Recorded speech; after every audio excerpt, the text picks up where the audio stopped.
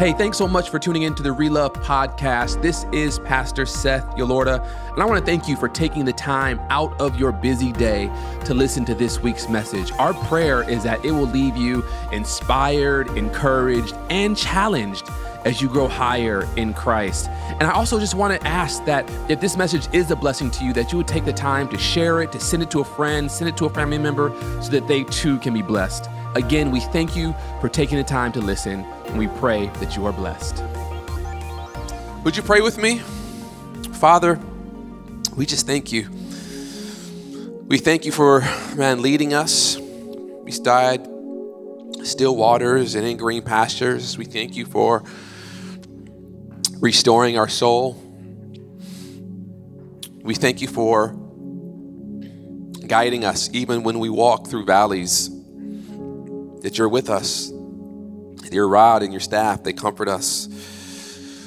We thank you, God, that even when it feels as though we are surrounded by our enemies, that you are there preparing a table before us. And when it feels like our resources are low and our cupboards are empty and our bank account is dry, God, your word tells us that you are anointing our heads with oil and that our cups are running over.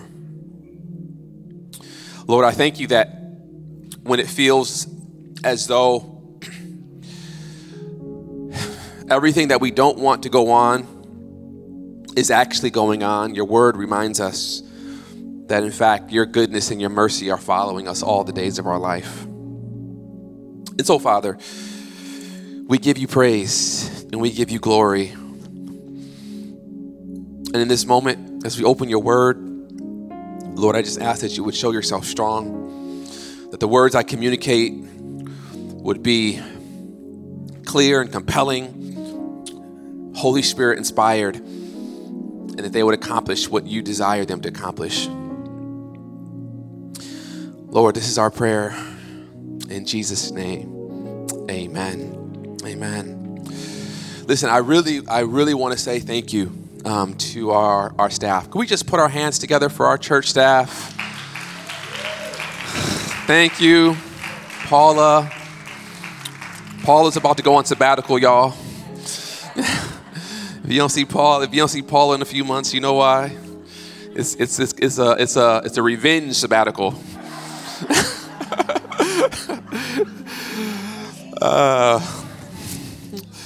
But I'm so glad, I'm so grateful for you, Jeremiah, for holding it down. Stephen, I know he's not here, but grateful for Stephen, for our elders and deacons and everyone who circled the wagons, for Ricky and team, Keith, Sabrina, still plowing forward with you and your team, and Yasmin. And, we are small in number, but mighty in spirit. And I just know that God is going to grow us to reflect the spirit that we have. And so I'm super excited to be back and to be leading over this next season.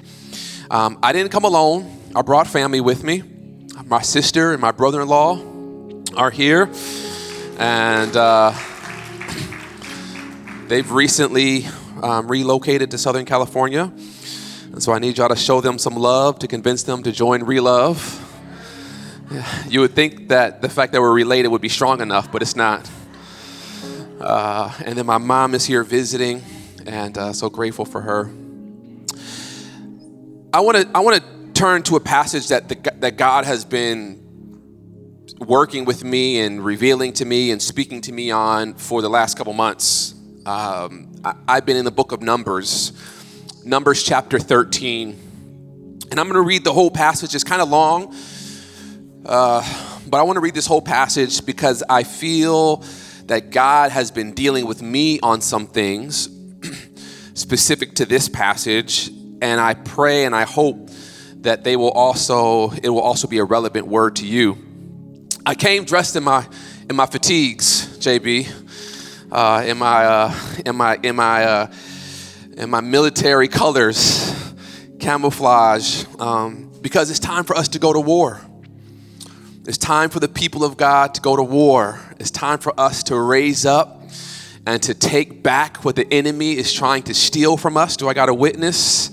It's time for us to be serious and committed and determined that we are not going to fall asleep on what God is trying to do in our lives, but that we will be alert and awake and on point, and that we will experience everything that God desires for us to experience. So I got anybody in the house who can just raise your hand in agreement and say, you know what? I want everything. Say it with me. I want everything that God wants for me.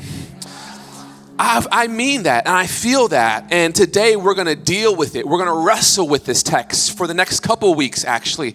We're going to wrestle with how is it possible that there are times in our lives where God is laying out for us his purposes and his providence and his power over our lives, but there's something up that rises up within us that sabotages the very thing that God is trying to do in us.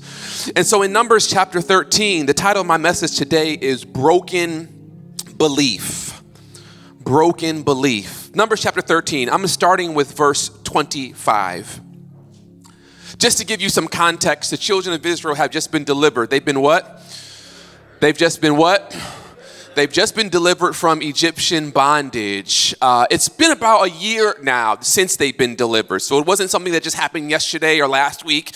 For about a year now, they've been delivered, and they've been walking towards the promised land. They finally get to the promised land, and the text tells us that God commands Moses to go and to send 12 spies into the land to kind of see what's going on, to check out the lay of the land, to see if it's as good as God promised it to be, to see if there's abundance and prosperity, to kind of size up the inhabitants that are there. And so Moses gathers 12 spies, one from each of the tribes, and he sends them into the land. And so we're going to pick up the story in verse 25, and I'm reading from the New Living Translation. The Bible says in Numbers 13, verse 25, after exploring the land for how long? For how long? After exploring the land for 40 days, the men returned to Moses and Aaron and the whole community of Israel at Kadesh in the wilderness of Paran. They reported to the whole community what they had seen and showed them the fruit that they had taken from the land. This was their report to Moses. We entered the land you sent us to explore, and it is indeed a bountiful country, a land flowing with milk and honey. Here is the kind of fruit it produces. But the people living there, verse 28, are powerful, and their towns are large and fortified. We even saw giants there, the descendants of Anak. The Amalekites live in the Negev, and the Hittites, Jebusites, and Amorites live in the hill country. The Canaanites live along the coast of the Mediterranean Sea and along the Jordan Valley. But Caleb, verse 30, tried to quiet the people as they stood before Moses. Let's go, Caleb said, at once and take the land, he said. We can certainly conquer it. But the other men who had explored the land with him disagreed. We can't go up against them. They are stronger than we are. So they spread this bad report about the land among the Israelites. The land we traveled through and explored will devour anyone who goes to live there. All the people we saw there are huge. Verse 33. We even saw giants there, the descendants of Anak. Next to them, we felt like grasshoppers, and that's what they thought too. Then the whole community, chapter 14, verse 1, then the whole community began weeping aloud, and they cried all night. Their voices rose in great chorus of protest against Moses and Aaron. If only we had died in Egypt, or even here in the wilderness, they complained.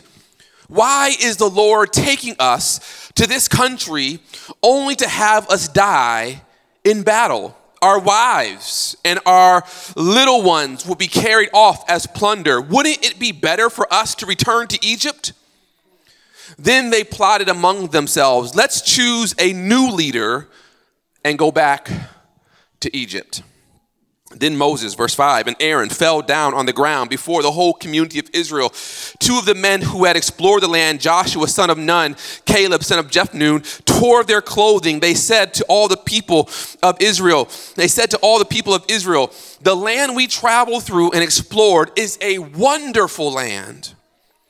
And if the Lord is pleased with us, he will bring us safely into that land and give it to us. It is a rich land flowing with milk and honey. Do not rebel against the Lord, and don't be afraid of the people of the land. They are only helpless prey to us. They have no protection, but the Lord is with us. Do not be afraid of them. Touch your neighbor and say, do not be afraid of them. Verse 10, but the whole community, what community? The whole community began to talk about stoning Joshua and Caleb. Then the glorious presence of the Lord appeared to all the Israelites at the tabernacle. And the Lord said to Moses, how long will these people treat me with contempt? Will they never believe me? Even after the miraculous signs I have done among them? Look what God says. I will disown them and destroy them with a plague. Then I will make into a nation greater and mightier. Then I will make you into a nation greater and mightier than they. He's talking to Moses, verse 13. But Moses objected. Moses is better than me. Moses objected. What will the Egyptians think when they hear about it? He asked the Lord. They know full well the power you displayed in rescuing your people from Egypt. Now if you destroy them, the Egyptians will send a report to the inhabitants of this land who have already heard that you live among your people. They know, Lord, that you have appeared to your people face to face, that your pillar of cloud hovers over them. They know that you go before them in a pillar of cloud by day and a pillar of fire by night. Verse 15. Now if you slaughter all these people, and there's some 600,000 people, y'all. If you slaughter all these people with a single blow, the nations that have heard of your fame will say, the Lord was not able to bring them into the land he swore to give them, so he killed them in the wilderness. Please, Lord, this is Moses trying to convince Lord to change his mind. Please, Lord, prove that your power is as great as you have claimed. For you said, the Lord is slow to anger and filled with unfailing love, forgiving every kind of sin and rebellion. But he does not excuse the guilty. He lays the sins of parents upon their children. The entire family is affected, even children to the third and fourth generations. In keeping with your magnificent, unfailing love, please pardon the sins of this people, just as you have forgiven them ever since they left Egypt. Verse 20. Then the Lord said, I will pardon them as you have requested. But as surely as I live, and as surely as the earth is filled with the Lord's glory, not one of these, no good, God forsaken, I'm adding a little context here, not one of these people, stiff-necked, hard-headed people, will ever enter that land. They have seen my glorious presence and the miraculous signs I performed both in Egypt and in the wilderness. But again and again and again and again, they have tested me by refusing to listen to my voice. They will never, ever see the land I swore to give their ancestors. Verse 23, none of those who have treated me with contempt will ever see it. But my servant Caleb has a different attitude than the others have. He has remained loyal to me, so I will bring him into the land he explored. His descendants will possess their full share of that land. Now, verse 25, turn around. Don't go on toward the land where the Amalekites and the Canaanites live. Tomorrow you must set out for the wilderness in the direction of the Red Sea. They just came from the Red Sea some time ago. Verse 26, then the Lord said to Moses and Aaron, How long must I put up with this wicked community and its complaints against me? Yes, I have heard the complaints the Israelites are making against me. Verse 28 is our main text. We read all of that to get to verse 28. Now tell them this: as surely as I live, declares the Lord, I will do to them the very things I heard them say. As surely as I live, declares the Lord, I will do to you the very things I heard you say. You will all drop down dead in this wilderness because you complained against me. Every one of you who is 20 years or older and was included in the registration will die. You will not enter and occupy the land I swore to give you. The only exceptions will be Caleb, son of Jephunneh, and Joshua, son of Nun. This is the word of the Lord. Praise be to God. I'm sure some of you are thinking, Pastor, you've been away for a little while. You couldn't come back with a happier text? A more encouraging word? Something like the joy of the Lord is my strength. Jesus loves me. I don't know. This is the word the Lord has given me. Father, as we open your word, Lord, we ask that you would open our hearts in Jesus' name. Amen.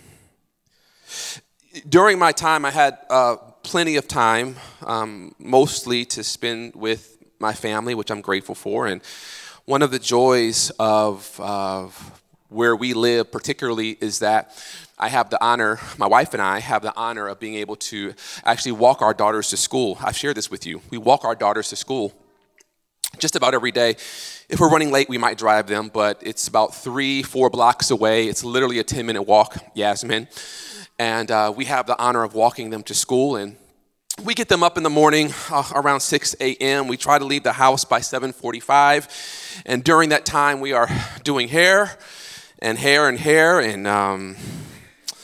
clothes and shoes and faces and teeth and breakfast and lunches and gathering book bags. And it's, if you've raised kids, as I'm sure many of you all have, Brandon, you all know what I'm talking about. It's a little chaotic in the mornings.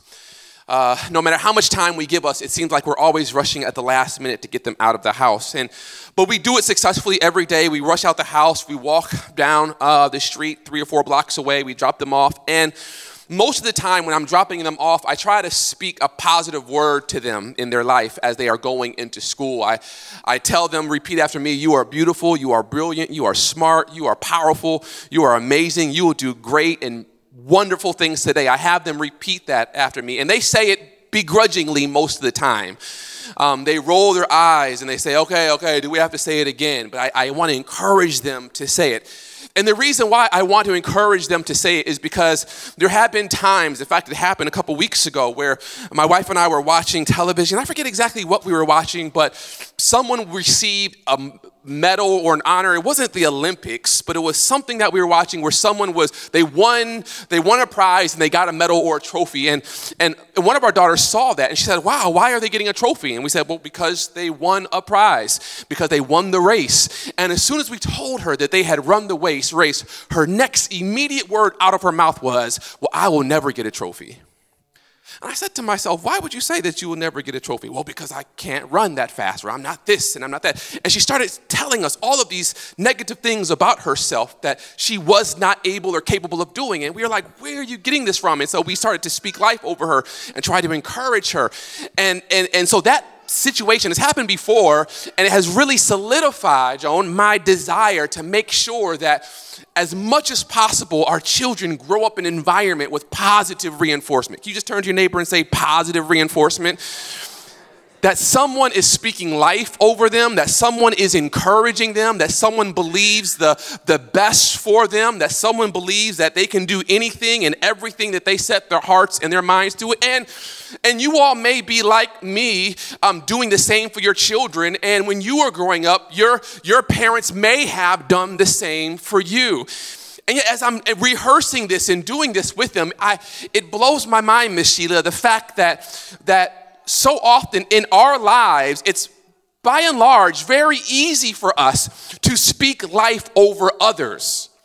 It's very easy for us to be encouraging towards our children. No, you can do it. Go a little bit harder. Go a little faster. You can make those grades. You can run that race. You can do it. And we speak life over other people. But when it comes to ourselves, so often we have a hard time speaking that same positivity, that same positive energy, that same affirmation over our own lives. In fact, if you're honest with yourself, as I have to be with myself, too often we get up and we look in the mirror and we begin to recount all the things that we have not done, or all the things that we cannot do, or all the issues that are wrong with us. If I was just a little smarter, if I was just a little more articulate, if I just weighed a little bit less, if I could just get rid of these love handles, if I could just gain a little bit more weight, if I just lived in a different area, and we start to really be hypercritical of our lives. In fact, you've heard the saying, as a preacher, I know it all too well, that too often we are our hardest critic. Do I got a witness anywhere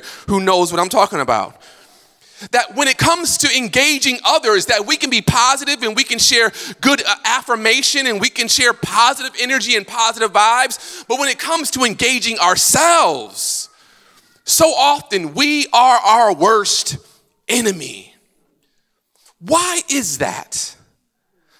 Why is it that it's very easy for us to speak life to others most of the time, but it's very difficult for us to embrace our own belief that we ourselves are able? I think it is because most of us, myself included, suffer from PTUD.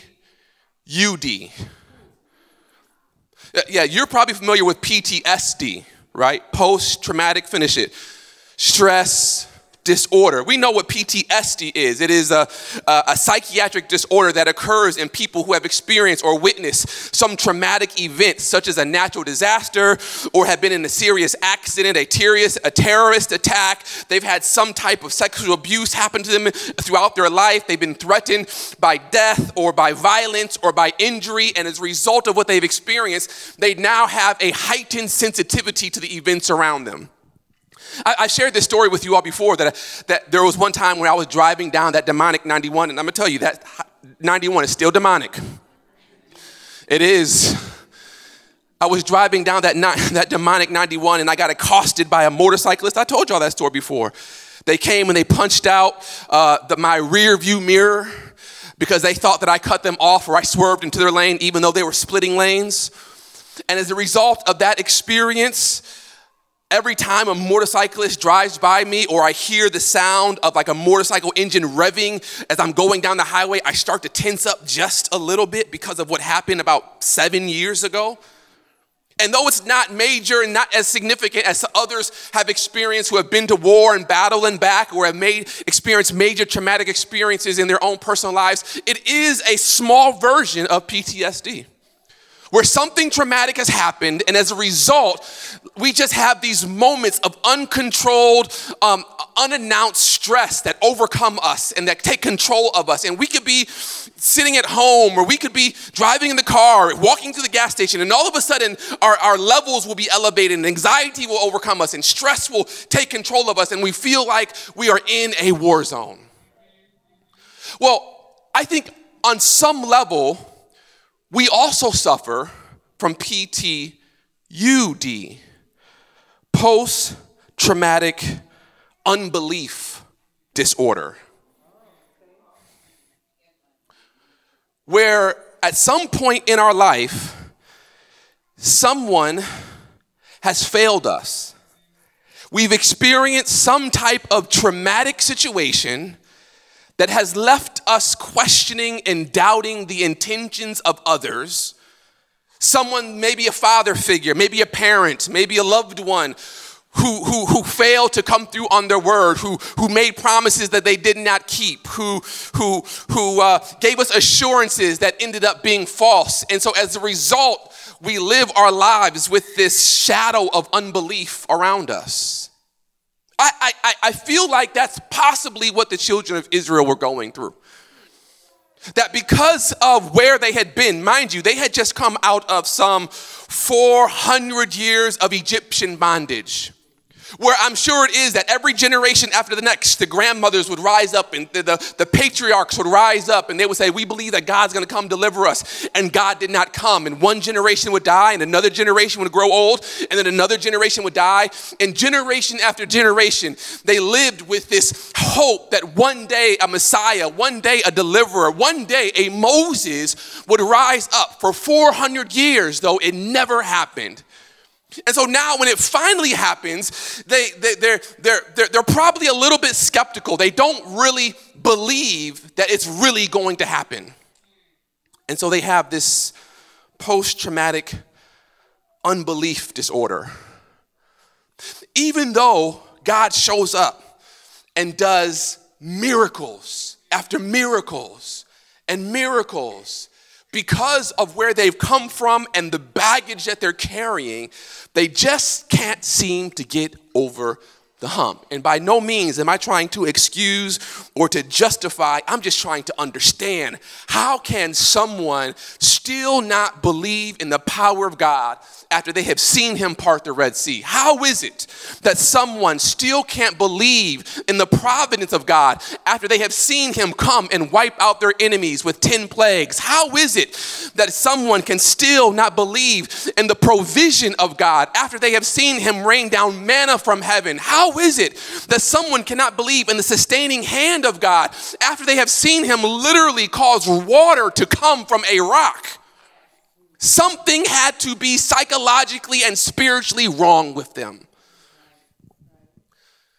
That their equilibrium was off. They had been through so much that no matter what God did or what God said, they just couldn't get over it. And I think that there are some people in the house of God today who also fall in that category, where no matter what the promise of God is and how reassuring his word is and how he speaks to you in the midnight hour and how he comforts your soul and how he's leading you beside still waters, you still have this undercurrent of unbelief in your life, where you're not quite sure if he's really going to be able to help you with your marriage. You're not quite sure if he's really going to be able to work out this financial situation. You're not quite sure if he's really going to be able to show up and protect your family. You've gone through some stuff where you've questioned the hand and the provision of God, and now it leaves you like, you know what? Can this God really be trusted? And like the children of Israel, I think that we are also living in a generation today who has broken belief. So I'm reading Numbers and I'm blown away that the majority of these people just refuse to believe what God said. So God does all these miracles. He delivers them. He brings them to Mount Sinai. There's a pillar of cloud by day and fire by night. They have the covering of God, the provisions of God. They come to the banks of the promised land. And in this moment, God's saying, you know what? Let's send out some spies and spy over the land and bring back a good report. They go out. The spies spend 40 days walking around, covering some 500 miles, according to scholars, some 500 miles. They come back, and when they come back with a mixed report. 2 of them are for this adventure. 2 of them are for this military strategy. Let's go forward. They're like, it's ours. God is with us. We can take this land. But 10 of them are against it. And as I'm wrestling with this, what blows my mind is that all 12 spies, Joan, they saw the same thing. Right. It's not like 10 spies saw something that the 2 didn't see. It's not like the 10 spies actually saw giants and the 2 spies didn't see the giants. No, they all saw the exact same thing. But how is it that when they came back, they had 2 different reports? As I was reading this text, I couldn't help but think about my life, your life, that when it comes to our lives, all of us in here, say all of us in here experience the exact same thing. And yet some of us see what we're going through and we rise above it. And others of us see what we're going through it and we allow it to overcome us. How is it possible that we can all go, all of us have issues, yeah. Tell your neighbor, you got issues. And I got issues. Like, all of us have issues. All of us are a little crazy. All of us, on one level or another, have experienced loss. All of us, at some point in our life, have experienced trials and difficulties. But how is it that some people are able to go through life and able to rise above the challenges, while others go through the exact same thing and their faith crumbles? And as I'm wrestling with it, I believe it comes down to our beliefs. It comes down to our thoughts. At our core, it is boiled down to our thought process. See, with these 10 spies, they think that the freedom is in the milk and the honey. And that Moses is supposed to lead them quickly and comfortably into paradise. They believe that you know what, we've had a hard time. God's going to come and he's going to walk us through into the promised land and everything's going to be okay. But when obstacles come on the horizon, their freedom becomes chaos and they find themselves, even though they are free people, they are still slaves in their hearts. Though they are free from slavery, their thoughts are still broken. Like follow this. They've been delivered. God is now trying to move them into destiny. He's trying to move them into promise. He's trying to move them into prosperity. He's trying to move them into abundance. The land flowing with milk and honey, where they are the head and not the tail. They've been delivered from bondage. And God is trying to move them into a place where they are now stepping into who they have been called to be. Now, what's interesting about this, Nicholas, is because their deliverance from bondage required no faith on their part. Moses was the one who had faith. Moses was the one who went to Pharaoh and did the 10 plagues. Moses was the one who led them out of Egypt. Moses the one who had to step into the Red Sea and watch it part. Moses was the one who had to speak to the rock even though he hit it and the water come out. Moses was the one who called manna down from heaven. Moses was the one who did all of these things. Literally, they had to do nothing. God required nothing from them. And as I'm reading this and studying this, I'm saying, wow, this is so true even in our lives, that deliverance actually requires nothing from us. You don't have to do anything to be delivered. You just pray that prayer, Lord, I want to accept you as my Savior. And in that moment, God delivers you. In that moment, salvation is secure. In that moment, you have been set free from Egyptian bondage. In that moment, your name is written in the Lamb's Book of Life. In that moment, you have the reassurance that you have been justified by the blood of Jesus. And it required you to do nothing. But destiny requires belief. Deliverance requires surrender. So at some point, the children of Israel had to say, okay, we're going to let Moses lead us. Okay, Moses, lead us. And they just had to follow Moses' lead. But now they are on the banks of the Jordan and they're about to go into the promised land. And they recognize that this thing is I'm not going to be able just to walk into this thing the same way we walked out of Egypt. I'm actually going to have to do something now. And as I'm reading this, Lord, help me communicate it. I want us to be clear in this place today that if you're going to experience the destiny that God has for you, if you're going to step into prosperity, and I'm not talking purely about financial, I'm talking about mental and emotional health, a happy marriage, a strong family unit. If you're going to step into your purpose as a man or a woman, stepping into what God has created you to be a creator and not a consumer, it requires that you fight. Deliverance requires surrender. Destiny requires fight. Okay, let me try to make this thing a little bit more clear. So I have subtly, sporadically, casually been training for a marathon. You didn't expect that to come after subtly, casually, and sporadically. It's next week, actually. Yeah. 26 miles. Point two. Thank you, Miss Sheila, reminding me that. So far, I'm up to 5 miles. Yeah, pray for your pastor. That is a good question, if I'm still going to do it.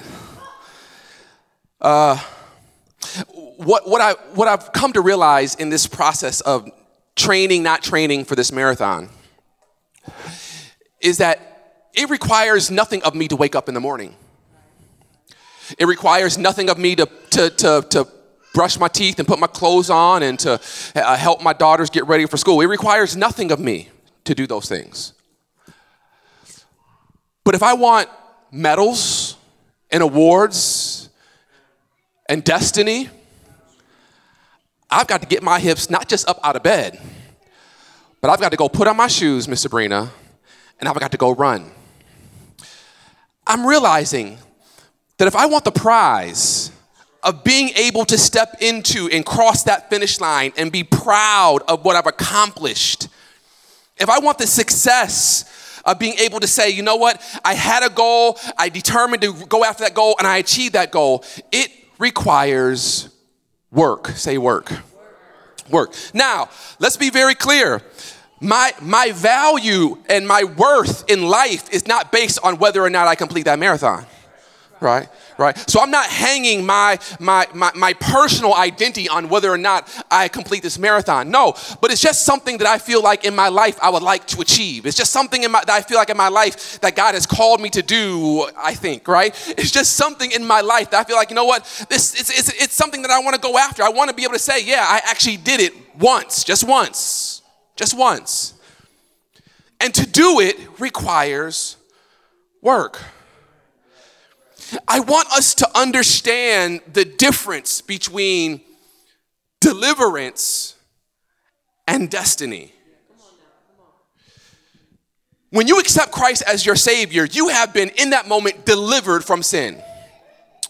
You might still wrestle with sin. There might still be some fragments and remnants of sin in your life, but you have been in that moment justified by the blood of Jesus Christ. You are delivered. You are set free from Egyptian bondage. You can step outside of the chains and the shackles that have been holding you. However, there is a difference between being delivered from sin and stepping into your purpose. And stepping into your calling, stepping into what God created you for, stepping into abundance and prosperity. There's a difference. One just requires surrender. The other requires work. So the children of Israel have been delivered from Egypt. Nothing was required of them. They literally had to do nothing. But for God to actually take them to where he wants them to go, they have to be participants with God. So there is some opposition, and there are going to be some setbacks, and there are going to be some challenges. And what the children of Israel failed to understand is that just because God has been carrying you this whole way, it doesn't mean at some point in your journey, your faith is not required. Because if you truly want to step into all that God has in store for you, a healthy marriage, healthy children, a prosperous home, it takes work. Do I got any married folk in the house? I got one in the back. Do I got anyone else? I got one over here, one right here, who will say, yeah, it takes work. It takes work. That it's not something you just stumble into. It's not something that just falls in your lap. It takes work. You want to start the business? Guess what? It takes work. You want to complete that degree? It takes work, right? You want to achieve those goals? It takes work. And all of that, including the deliverance from sin, is a part of God's plan for your life. But many of us fall short of the promised land because our thoughts are broken. You all know that old saying that says, watch your thoughts for they become your words. Watch your words they become your actions. Watch your actions they become your habits. Watch your habits, they become your character. Watch your character because it becomes your destiny. And so here the children of Israel are on the banks of stepping into their destiny, but because their thoughts are still broken, they are about to abort and sabotage everything that God had been working to give them. All God required of them was to say, yes, let's go forward. And the same way that he delivered them from Egyptian bondage and delivered them through the Red Sea and delivered them from the dry desert and giving them water and food and manna, he was going to deliver them into the promised land. But because they saw opposition and they saw giants and they saw work and they saw struggle, they felt like, you know what? How has God brought us to this wilderness to die? It would have been better for us to stay in Egypt. Like let's just read it. So the two men, chapter 14, two of the men who would explore the land, Joshua and Caleb, they tore their clothing and they said to all the people of Israel, the land we traveled through and explored, it's a wonderful land. Do not rebel against God. Verse 10, but the whole community began to talk about stoning Joshua and Caleb. Listen, when you think about your life, you are either aligning yourself with the 2 or you're aligning yourself with the 10. You are either aligning yourself with the 2 or aligning yourself with the 10. So God is like, you know what? I can't fool with y'all no more. I can't mess with y'all no more.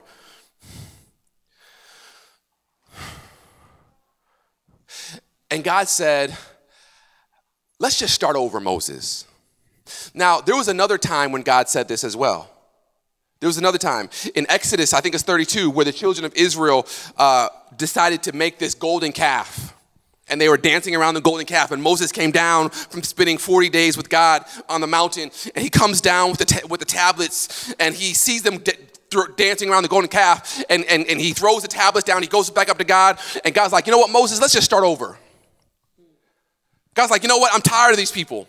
I'm tired of the fact that they can see everything I've done for them and everything I want to do for them, but they still are choosing to not believe that I love them. In fact, some scholars suggest that in this text in Numbers 14, that the Israelites were really saying, you know what? That God is our enemy, that God is against us. Why would God bring us to this point and have us die at the hands of these huge giants? Why would he not just kill us in Egypt? Because their thoughts were broken. They said, because God didn't give me my destiny the same way he gave me my deliverance, he must be my enemy. I want you to know in here that God is not your enemy. That if you are not experiencing something in your life, if you are not experiencing the home and the family and the mental, emotional, spiritual health that you want to experience, it's not because God is treating it like a carrot on a stick. It's not because God is trying to keep it from you. God is not your enemy. He is actually trying to get you to step into everything that you want. In fact, I love how David says it. He says how the Lord will keep no good thing from those who walk uprightly. That David understands that God is not some taskmaster trying to prevent you from experiencing abundance. No, God wants to lavish you with all of his goodness and all of his righteousness and all of his peace. But you just have to claim it and fight for it. You got to fight against your unbelief. You have to fight against the thoughts that are sabotaging the promises of God. You have to fight against the impulse to think that you're not good enough, that you're not smart enough. You must fight against all of those negative, self-defeating thoughts that rise up and prevent you from fully experiencing and claiming the promise of God over your life. You have to fight. So the children of Israel are here, Moses intercedes, and Moses says, God, don't do it. Don't do it. Show yourself strong. And God says, all right, you know what, fine. I'm not going to do it. But these jokers not going to go in. They not going in. And verse 28 says, Numbers 14, as surely as I live, declares the Lord, I will do to you the very things I heard you say.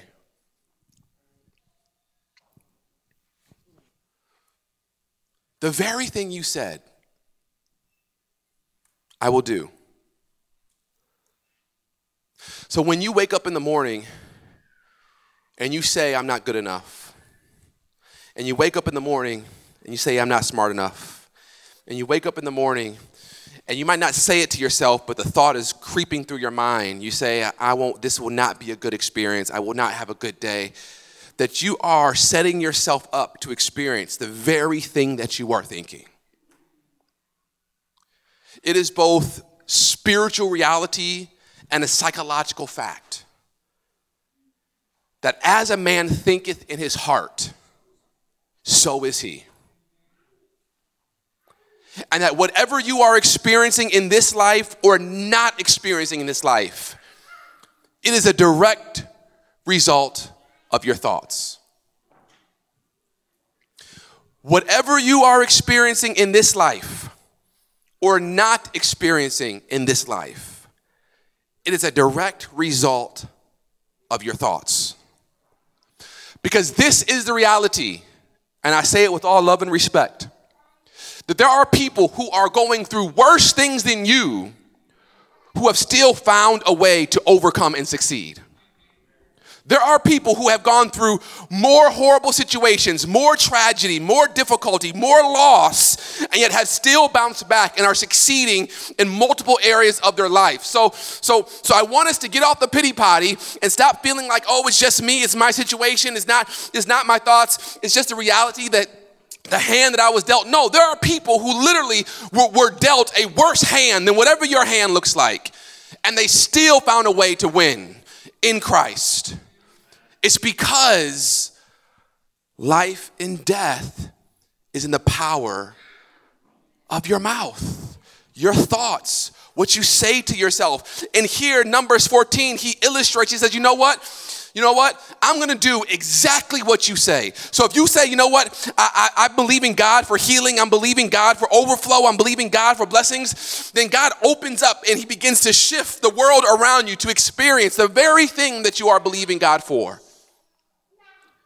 And even if it doesn't come to pass or work out the way that you ideally would like it to work out, it's still not an indictment on your God. You say, well, God has another plan, and I'm still going to believe God for promise and prosperity. I'm still going to believe God for destiny. I refuse to allow myself to be my worst enemy. I will speak life over everything in my life at all times in my life. It's not me living in denial. It's not me burying my head in the sand like an ostrich. No, I'm going to be aware of the situation. I'm going to be acutely attuned to the dynamics that I'm experiencing. But I'm just choosing to believe that God's not done with whatever the situation might be. I'm choosing to speak life.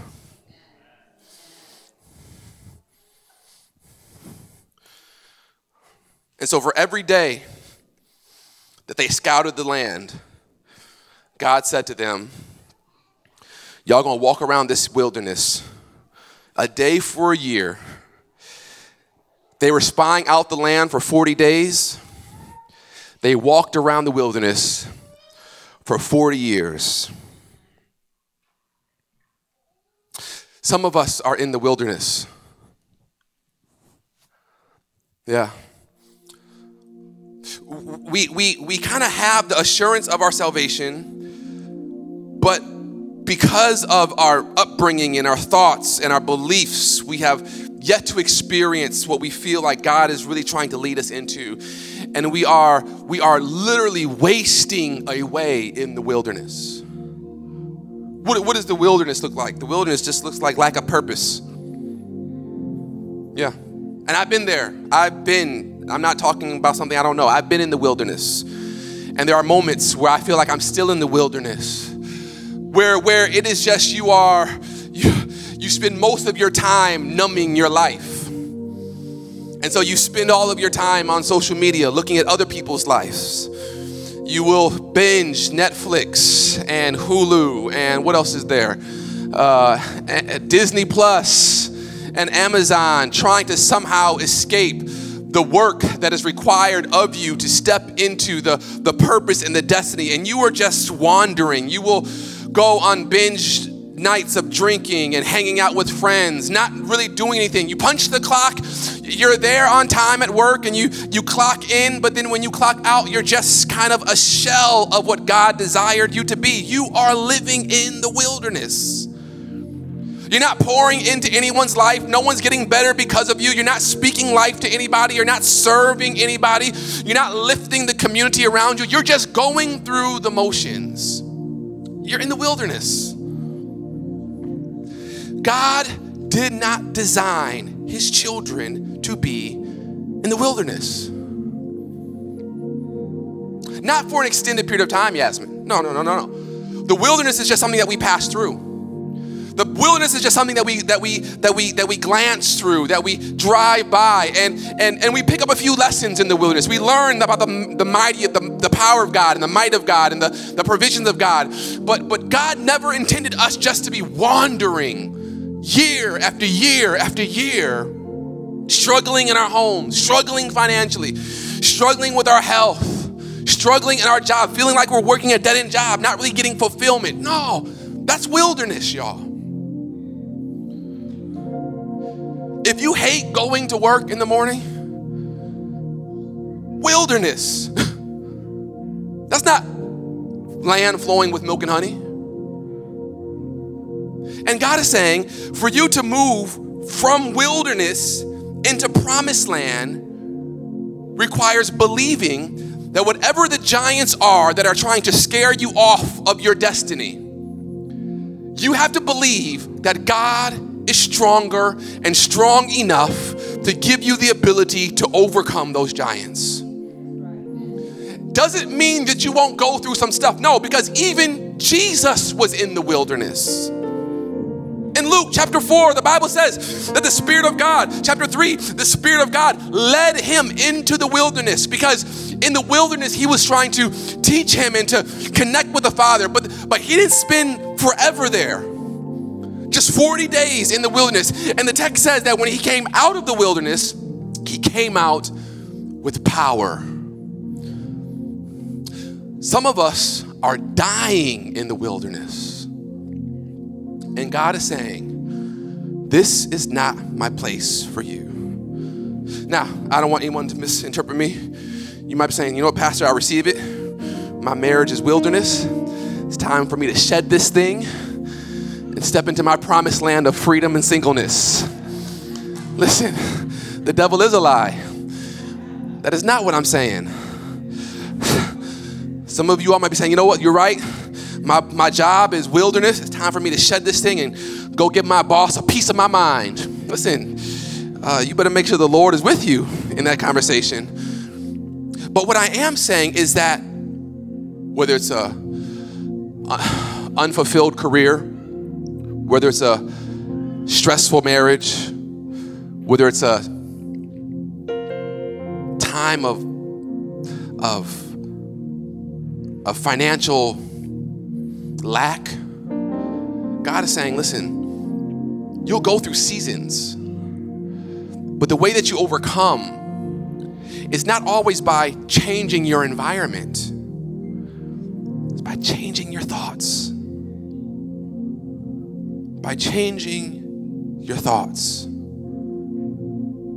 So every day, I confront the day believing that I am a child of God. He loves me unconditionally. I am light in my community. I am strength for my family. I am joy to my neighbors. I am a faithful husband. I am a patient father. I am physically and mentally and spiritually alive. Money comes to me in increasing amounts from multiple streams. I will experience all that God has in store for me. I'll be a blessing to those I encounter. I'll be encouragement for those who are discouraged. I'll be joy for those who are depressed. I am going to experience the grace of God, the beauty of God, and the love of God in this life and in the life to come. I want everything God has in store for me. This is what it means. And God looks at his children, and I think he says to us, be it unto you according to your faith. If you believe I can, I will. If you believe I can't, I won't. Be it unto you according to your faith. And an entire generation died in the wilderness because they did not believe God. And God is merciful. God's saying, I'm not going to send you back into bondage, but I can't send you forward into promise. So you just have to wander. And you wander, and you wander. And you die in the wilderness. And my prayer for us as a church, for you as members, for us as a community, is that we would spend no more time in the wilderness than what we have to. That every day we would rise up and we would say, God, I'm believing you. I'm claiming your word. I'm believing that you are for me, not against me. God, that when the enemy comes in, you will fight these battles for me, that you will lift up a standard against him, that I will experience all that you have in store for me. God, I'm believing you that you are going to be my shield and my protector, that you are going to fight these battles. God, I'm believing you for health and prosperity and stability. God, I'm believing you for promise. And my appeal to you today is that whatever self-defeating thoughts that have been lingering and lurking in your mind, that have been leaving you, sabotaging and undermining the purpose and the plan of God for your life, that you would abandon them today. That you would recognize them, that you would call them out. You would declare that they don't belong in you any longer. They have no more real estate in your mind. And that you are filling your heart and your mind with the promises of God. If that's your prayer, if that's your desire, would you just lift your hand with me in this place? Father, our hearts this morning have learned the lesson from the children of Israel, which says, God forbid that we look at what you're trying to give us and we undermine your power and your promise because we feel we are unable, unqualified, not strong enough, because we feel we lack. God, our promise, your promise in us was never dependent upon our own resources. It was never based on our military strength, on our strategic ingenuity, God. It was never based on our financial resources. It was never based on our military prowess. God, it was always based on our trust in you.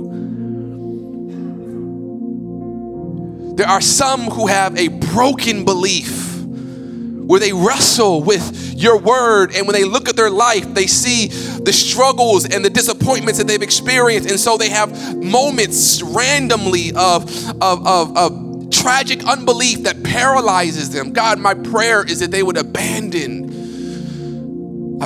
those thoughts, abandon the doubts, and even when they don't feel like it, that they would declare with conviction and with certainty that because God is for me, who can be against me?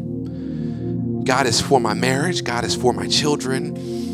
God is for my professional advancement. God is for my creative contribution to this world. God is for my mental health, my spiritual health, my physical health. If God is for me, who can be against me? So Lord, this is our prayer. We thank you. We praise you. We worship you. In Jesus' name. Let everyone who believes say amen. Can you just turn to your neighbor and say, I believe? No. And I'm not convinced. Turn to your neighbor and say, I believe. Turn to him and say, I will experience everything God has in store for me.